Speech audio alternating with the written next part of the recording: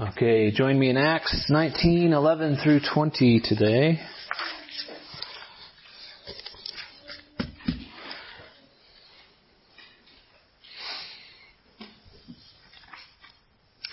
Let's pray. Father, will you lead us in the path of your commandments and guide us into lives that are holy and pleasing to you?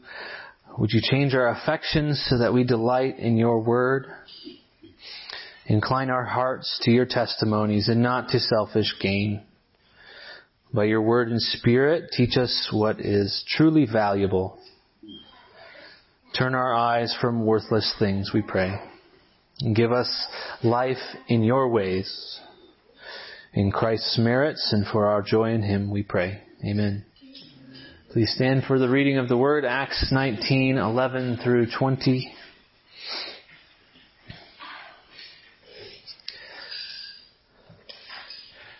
Paul is in Ephesus here at this point. Beginning in verse 11, and God was doing extraordinary miracles by the hands of Paul, so that even handkerchiefs or aprons that had touched his skin were carried away to the sick, and their diseases left them, and the evil spirits came out of them. Then some of the itinerant Jewish exorcists undertook to invoke the name of the Lord Jesus over those who had evil spirits, saying, I adjure you by the Jesus whom Paul proclaims. 7 sons of a Jewish high priest named Sceva were doing this, but the evil spirit answered them, Jesus I know, and Paul I recognize, but who are you?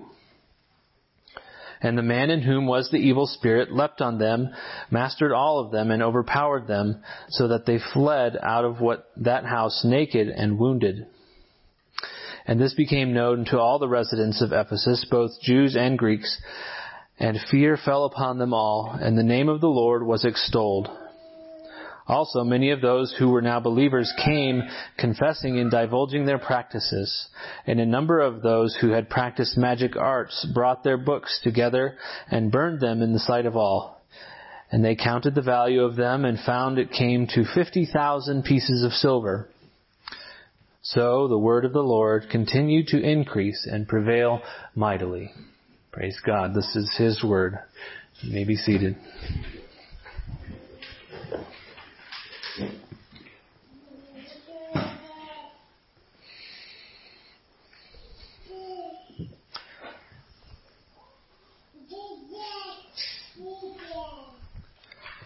How do you deal with magic and demons?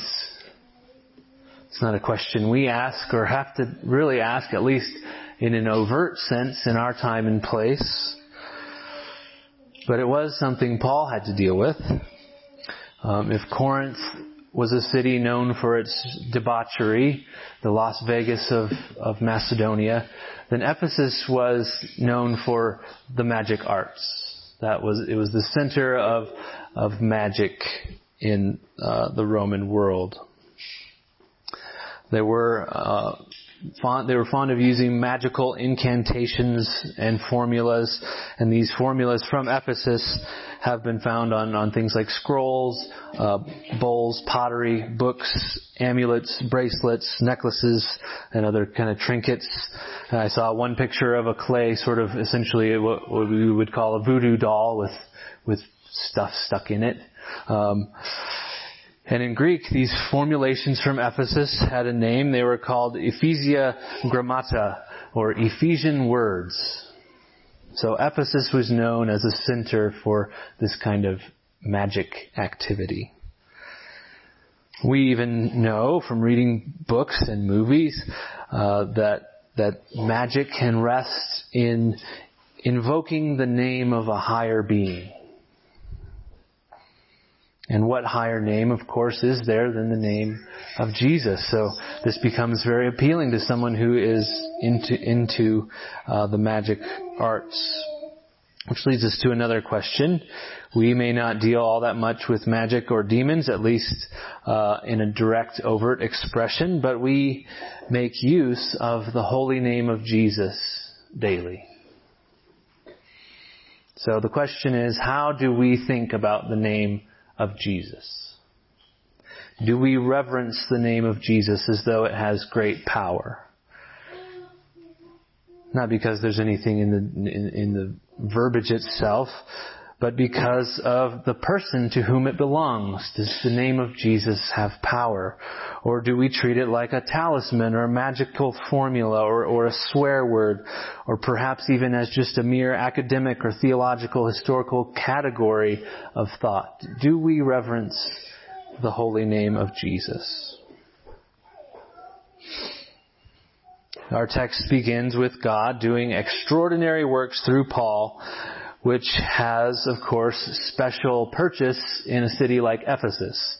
So again in verse 11, and God was doing extraordinary miracles by the hands of Paul, so that even handkerchiefs and aprons that had touched his skin were carried away to the sick, and their diseases left them, and the evil spirits came out of them. This is reminiscent of stories in the Old Testament. 2 Kings 13, Elisha had died, the prophet Elisha, and it says, now a band of Moabites used to invade the land in the spring of the year. And as a man was being buried, behold, a marauding band was seen, and the man was thrown into the grave of Elisha. And as soon as the man touched the bones of Elisha, he revived and stood on his feet. Just by touching the bones of Elisha. It's also reminiscent of Jesus, right? Matthew 9, and behold, a woman who had suffered from a discharge of blood for 12 years came up behind him and touched the fringe of his garment. For she said to herself, if I only touch his garment, I will be made well. Jesus turned, seeing her, said, take heart, daughter, your faith has made you well. And instantly the woman was made well. So this is a theme of divine power, that just by touching these objects, that they are healed, and in the case of Paul, that demons are being cast out. And Luke calls these healings and these exorcisms extraordinary miracles, which by definition means they are extraordinary, outside the ordinary. People often ask me questions like, in Bible times, ...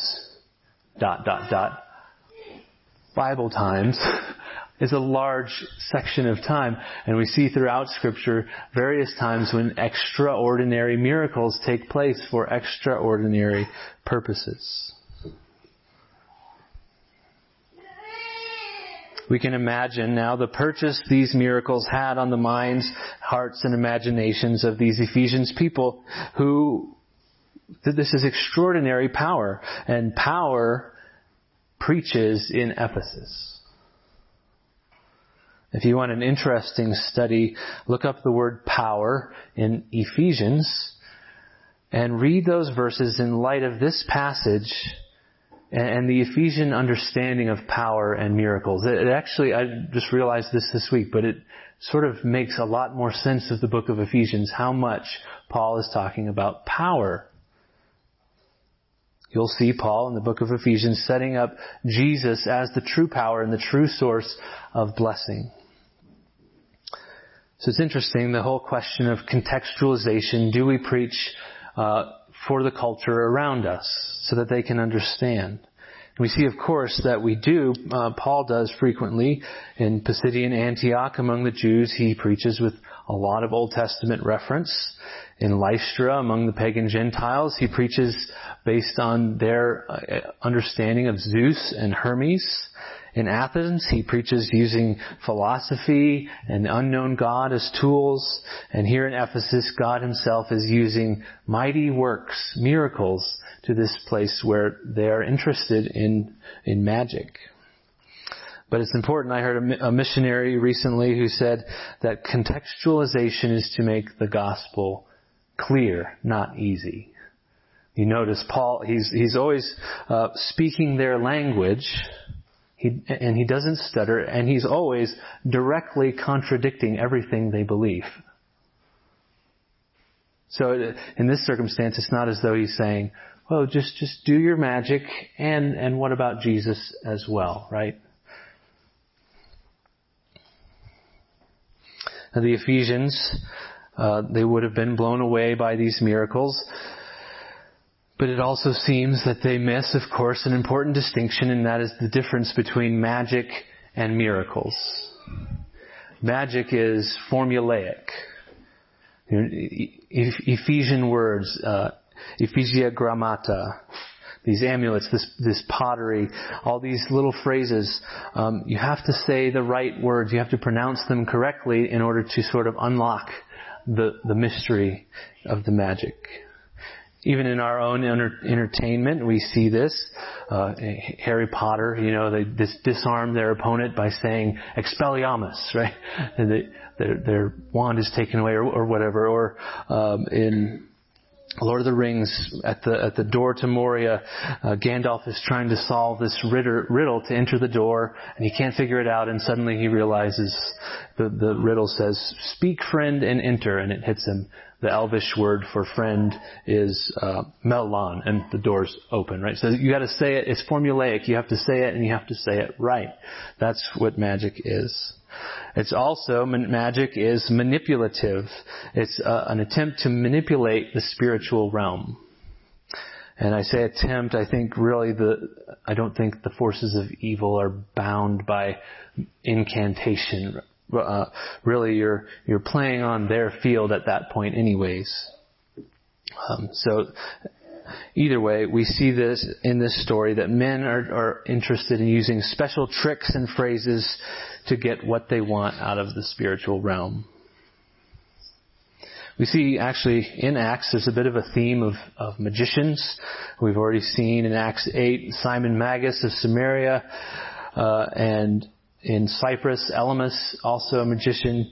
And each of these cases, these magicians are always, they're after self-service, self-promotion. Miracles, on the other hand, are opposite of being formulaic and manipulative. Rather than being expected, they're unexpected, they're extraordinary. And notice the initiator in verse 11, who is doing the extraordinary miracles? It's the first two words. And God was doing mighty works through Paul. So a miracle is something that God does, a mighty work that God does, and He will not be manipulated, and He doesn't require a formula of words. So this distinction between magic and miracle is one thing among many that the sons of Sceva failed to grasp. In verse 13, we read, "Then some of the itinerant Jewish exorcists undertook to invoke the name of the Lord Jesus over those who had evil spirits, saying, 'I adjure you by Jesus whom Paul proclaims.'" See, I adjure you by the Jesus Paul. I'm admitting I don't believe it, but the one he proclaims. And again, we see here they're essentially inclined toward incantation. And they're interested in self-service. How can I use this name of Jesus for my advantage? How can I add this to my bag of tricks? Craig Keener says that ancient magical texts show that many exorcists were Jewish or drew on some knowledge of Judaism. And these texts include every possible permutation of vowels as guesses for the pronunciation of the unpronounced name of God. Others invoked Solomon's name in expelling demons.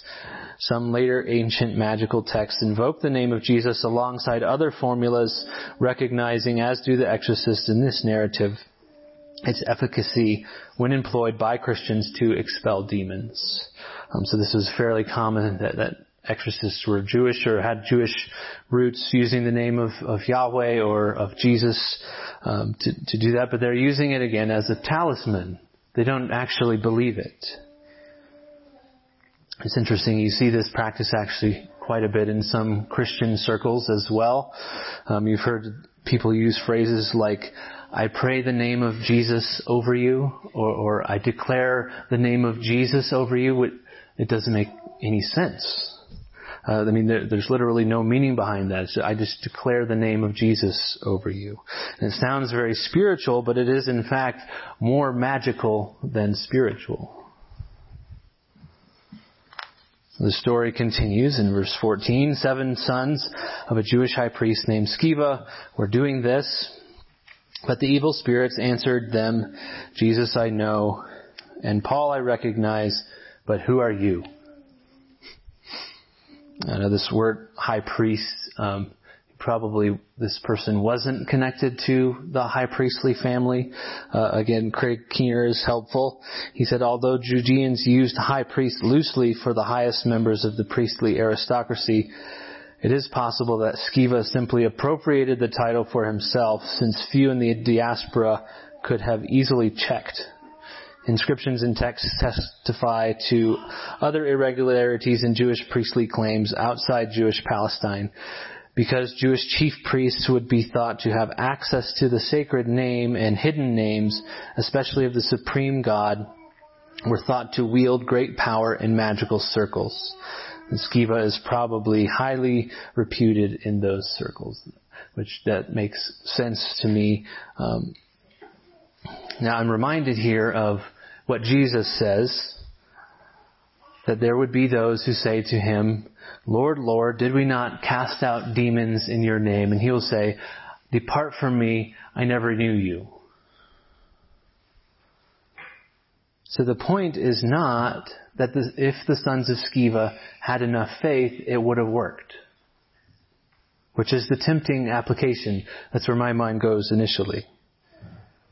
It's actually possible to cast out demons in the name of Jesus without genuine faith or without knowing Jesus. Hi.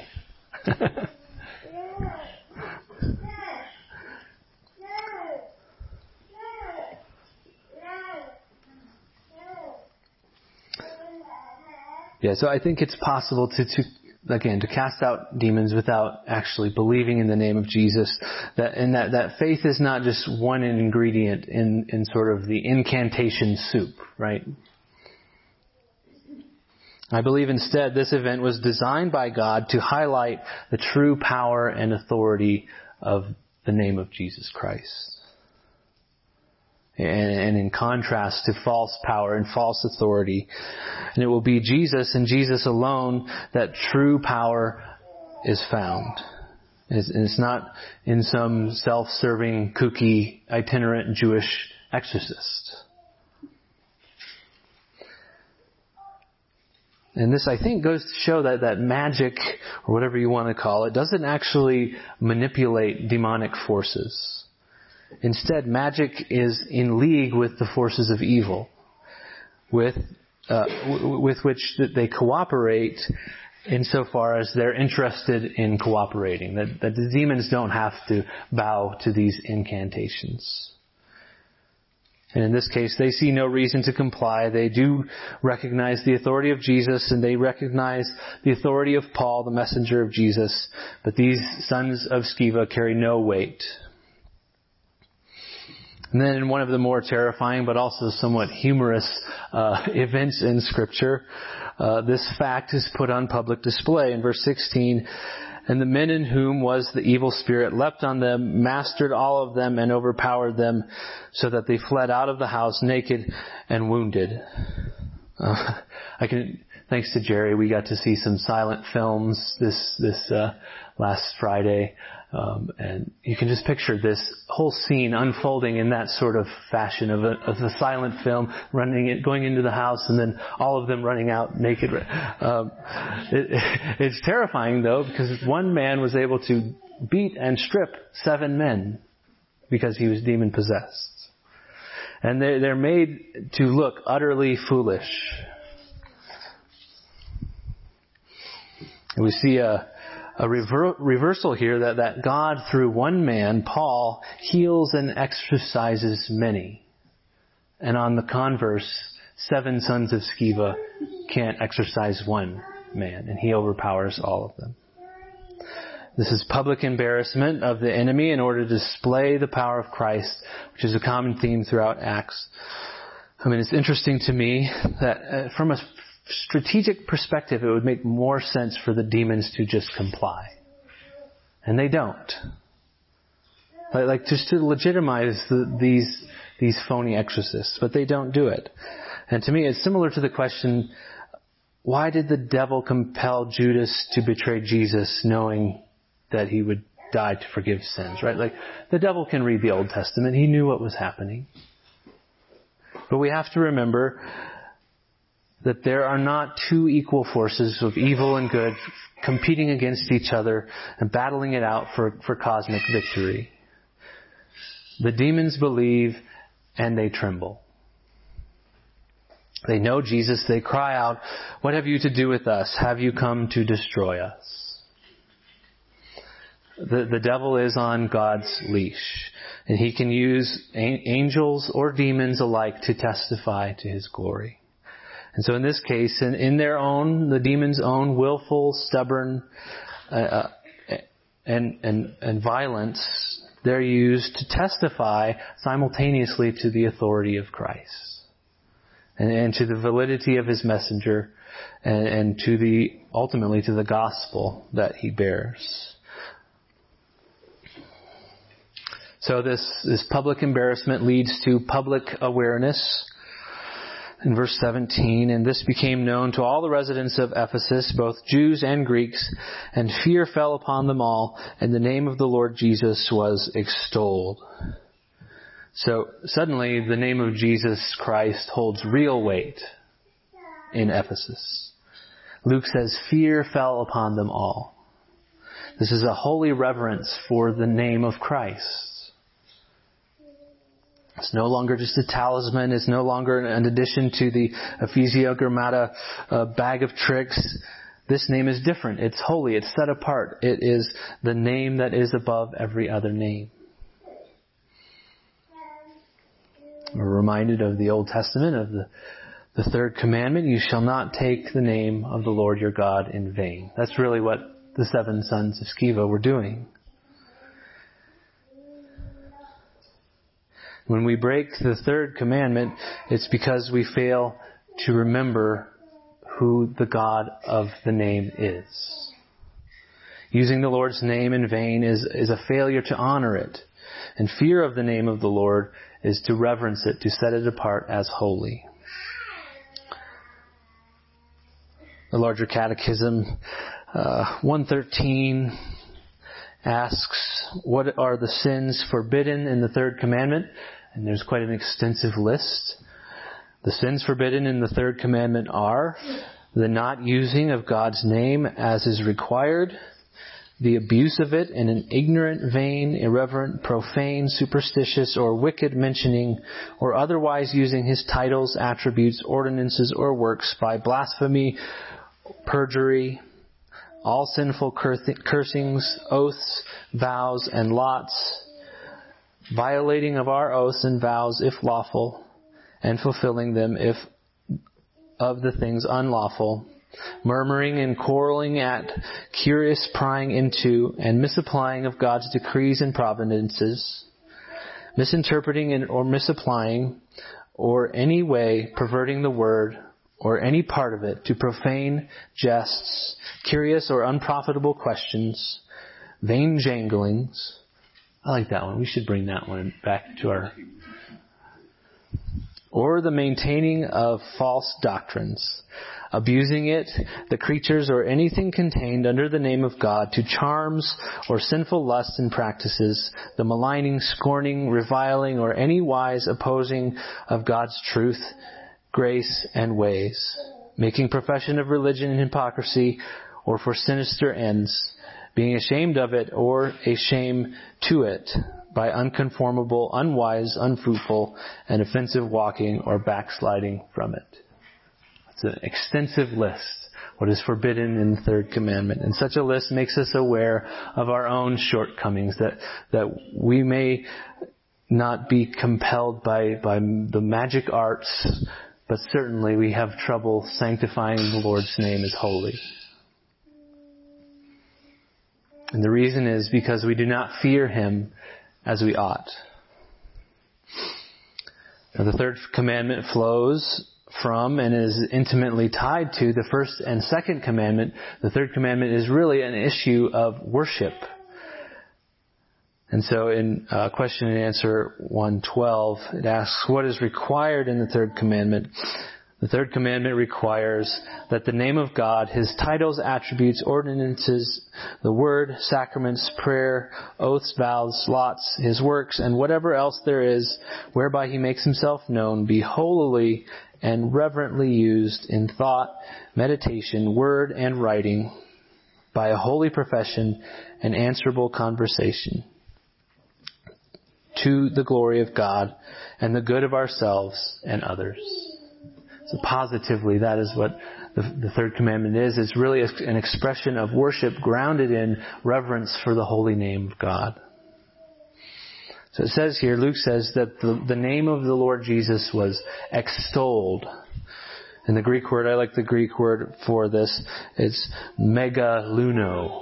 Mega. It's extolled. It means to declare as great or magnify, highly esteem, enlarge, amplify. It's to lift something up as great.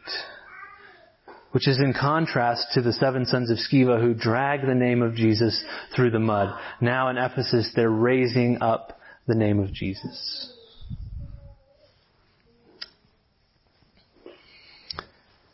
And not only did the word go out into Ephesus to bring people to belief, but the young church itself was also being purified in this moment from syncretism, so that we see not only the holiness of the name of Jesus, but also the exclusivity of the name of Jesus.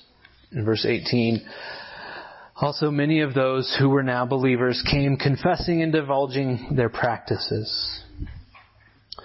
This is fairly common. We all struggle with syncretism, trying to make an amalgamation between Christianity and something else. But I think, especially in cultures where magic is particularly prevalent, they struggle with this syncretism, getting rid of the old ways and focusing exclusively on Jesus. I think of the very odd combination of Roman Catholicism and voodoo practiced in South America. Or we had missionary friends from Cambodia, the Olsons, who showed us video of a bull being sacrificed. And this was a continual problem that we need to sacrifice to please or appease the gods. But we're also Christians, right? And we have trouble with that. And now perhaps, I think in verse 18, rather than saying those who are now believers came, I think the better paraphrase would be many who were already believers. I think that makes better sense interpretively and grammatically. In other words, these were people already who had been converted, but they were still wrestling with letting go of the ways of the world. And again, we see this connection between the first and third commandment. Because the Lord is a jealous God, therefore He is to be worshipped exclusively. His name alone is to be reverenced and lifted up as holy. And He alone is to be obeyed. So the news of this event moves through those who were still hanging on to the old ways, and they cast them away. They were confessing and divulging their practices. We can imagine how difficult this would have been. This is a major part of their lives, their whole lives. This is how they thought.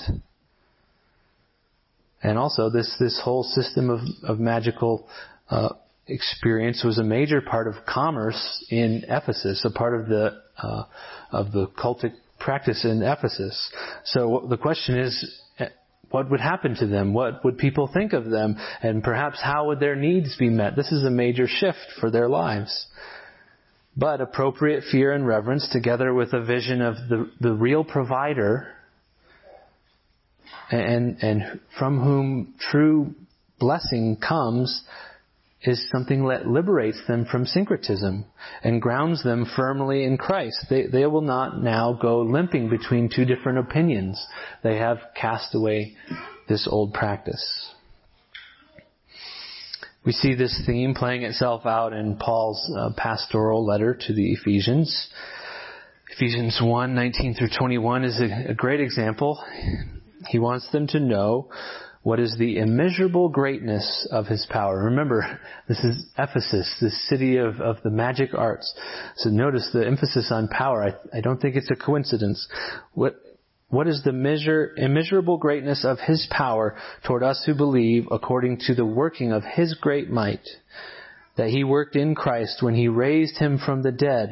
That's the ultimate miracle. And seated him at his right hand in the heavenly places, far above all rule and authority and power and dominion, and above every name that is named, not only in this age, but also in the one to come. Likewise, he says in chapter 1 that in Christ, every spiritual blessing in the heavenly places is ours. You don't have to go searching for heavenly blessings, spiritual blessings, and all these other spiritual nooks and crannies. Every last spiritual blessing is ours in Christ. He goes on to make the application then that they should therefore eliminate every vestige of worldly impurity in chapter 5, 6 through 14. Let no one deceive you with empty words, for because of these things the wrath of God comes upon all the sons of disobedience. Therefore do not become partners with them. For at one time you were darkness, but now you are light in the Lord. Walk as children of the light, for the fruit of light is found in all that is good and right and true, and try to discern what is pleasing to the Lord. Take no part in the unfruitful works of darkness, but instead expose them. For it is shameful even to speak of the things they do in secret. But when anything is exposed by the light, it becomes visible. For anything that becomes visible is light. Therefore it says, awake, O sleeper, and arise from the dead, and Christ will shine on you.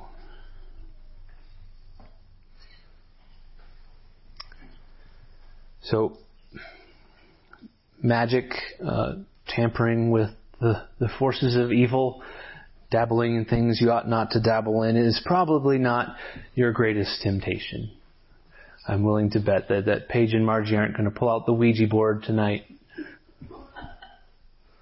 If you are, I'm on to you.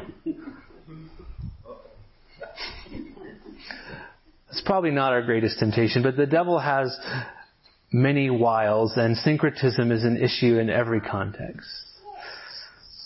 C.S. Lewis and the Screwtape Letters, which I'm sure you all know, is a book about a senior demon, Wormwood, tutoring through a series of letters his nephew and mentee, Screwtape, who has been assigned to the task of tempting his first patient to hell.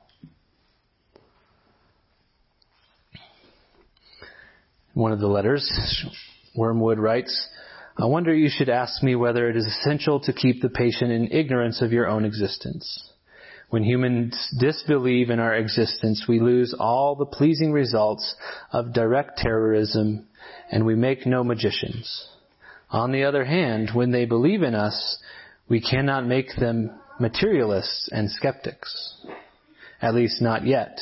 I have great hopes that we shall learn in due time how to emotionalize and mythologize their science, such to the extent that what is, in effect, a belief in us, though not under that name, will creep in, while the human mind remains closed to belief in the enemy. The enemy is God. The life force, the worship of sex, and some aspects of psychoanalysis may here prove useful. If once we can produce our perfect work, the materialist magician, the man not using but veritably worshipping what he vaguely calls forces while denying the existence of spirits, then the end of the war will be in sight.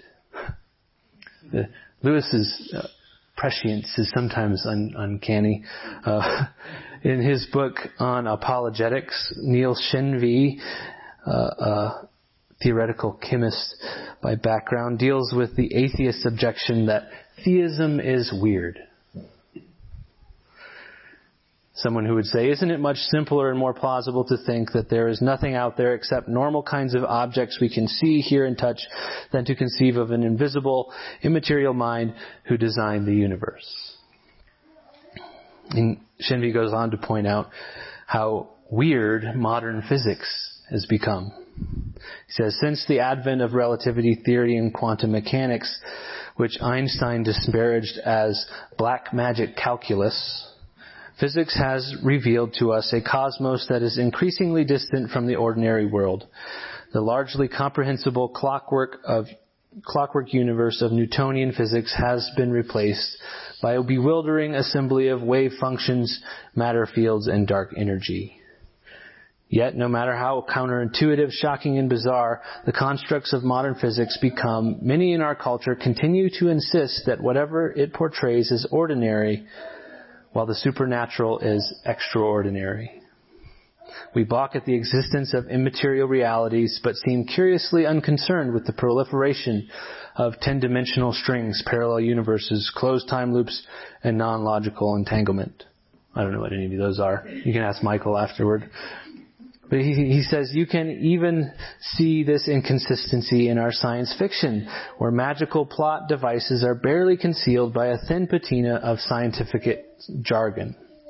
The presence of an actual angel or ghosts in Star Trek would be exceptionally jarring, but if the captain announces that a hyperdimensional tachyon-based life form has materialized on the bridge, we suspend our disbelief. The point being, whether magic or materialism or the perfect devil's creation, the materialist magician, the church must be wary of the influence of syncretism. No matter how much we think of the name of Jesus, we're still always going to, by our sinful nature, to default to Jesus plus.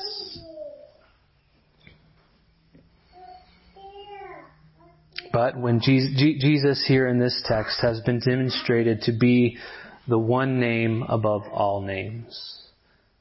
He's the one above all rule and power and authority. And seeing him as holy moves us to do what the Ephesians did, to confess and divulge our practices. So that more and more we walk in a manner worthy of the calling to which we have been called. And in the end, the more we confess and divulge our sinful practices, the happier we will be. We cling to those fiercely, but ultimate happiness is found in the Lord. In verse 19, and a number of those who had practiced magic arts brought their books together and burned them in the sight of all, and they counted the value of them and found it came to 50,000 pieces of silver. So this is an amazing display of public repentance, of turning from their ways, of utterly forsaking, literally burning the old ways. These books with their incantations hold no value in the pursuit of communion with Christ. There's nothing left. There's no value in them at all at this point. Now, the principle of forsaking the world can be abused. I know this was true for my parents, and Derek Thomas brought this up too in his commentary, but it seemed like at a certain point people were telling people, you need to get rid of all your secular music. Throw away your secular albums, right? That's probably an abuse, an involuntary abuse of this principle of throwing everything from the world away. This instance is more voluntary. They're voluntarily coming to the bonfire with their books. It's more like the alcoholic who willingly dumps all of his booze down the sink.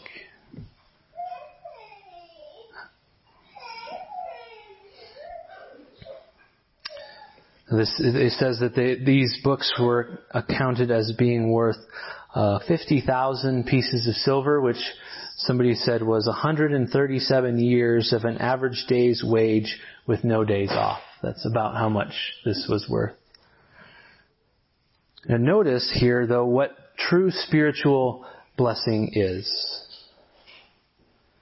In Christ, these people do not receive better magical powers. They're not made into like supreme wizards of Christ. Instead, they receive the fear of the Lord and repentance from sin. They receive Christ Himself, and to the point that they count all a loss that they had found valuable because of the surpassing worth of knowing Christ.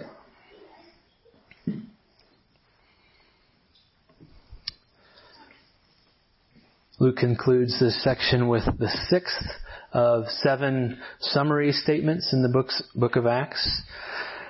In verse 20, so the word of the Lord continued to increase and prevail mightily.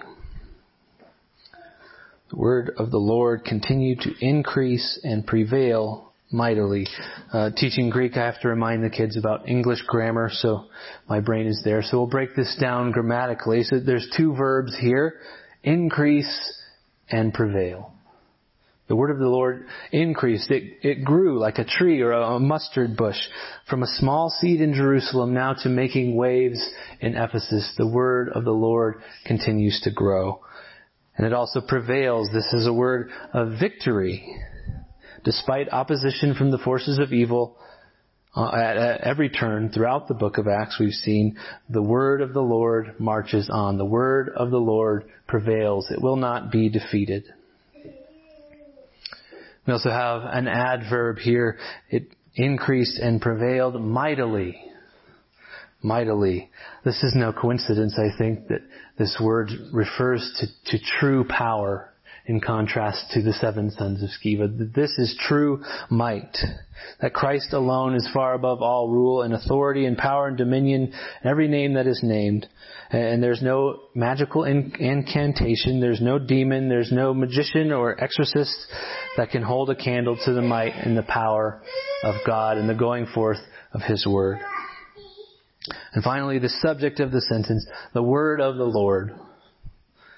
The word of the Lord. The success of Christ's mission is ultimately based on one thing, and that's the advance of the word of the Lord. Thus, in great power in this story, the enemy is embarrassed. The apostle of Christ is affirmed. The word goes out, and the name of Christ is highly exalted. I'll close with one more word from the book of Ephesians. Ephesians 3:14 through 21. For this reason I bow my knees before the Father, from whom every family in heaven and on earth is named, that according to the riches of His glory He may grant you to be strengthened with all power through His Spirit in your inner being, so that Christ may dwell in your hearts through faith, that you, being rooted and grounded in love, may have strength to comprehend with all the saints what is the breadth and length and height of His design, and to know the love of Christ that surpasses knowledge, that you may be filled with all the fullness of God. Now to Him who is able to do far more abundantly than all we ask or think, according to the power at work within us, to Him be glory in the church and in Christ Jesus, throughout all generations, forever and ever. Amen.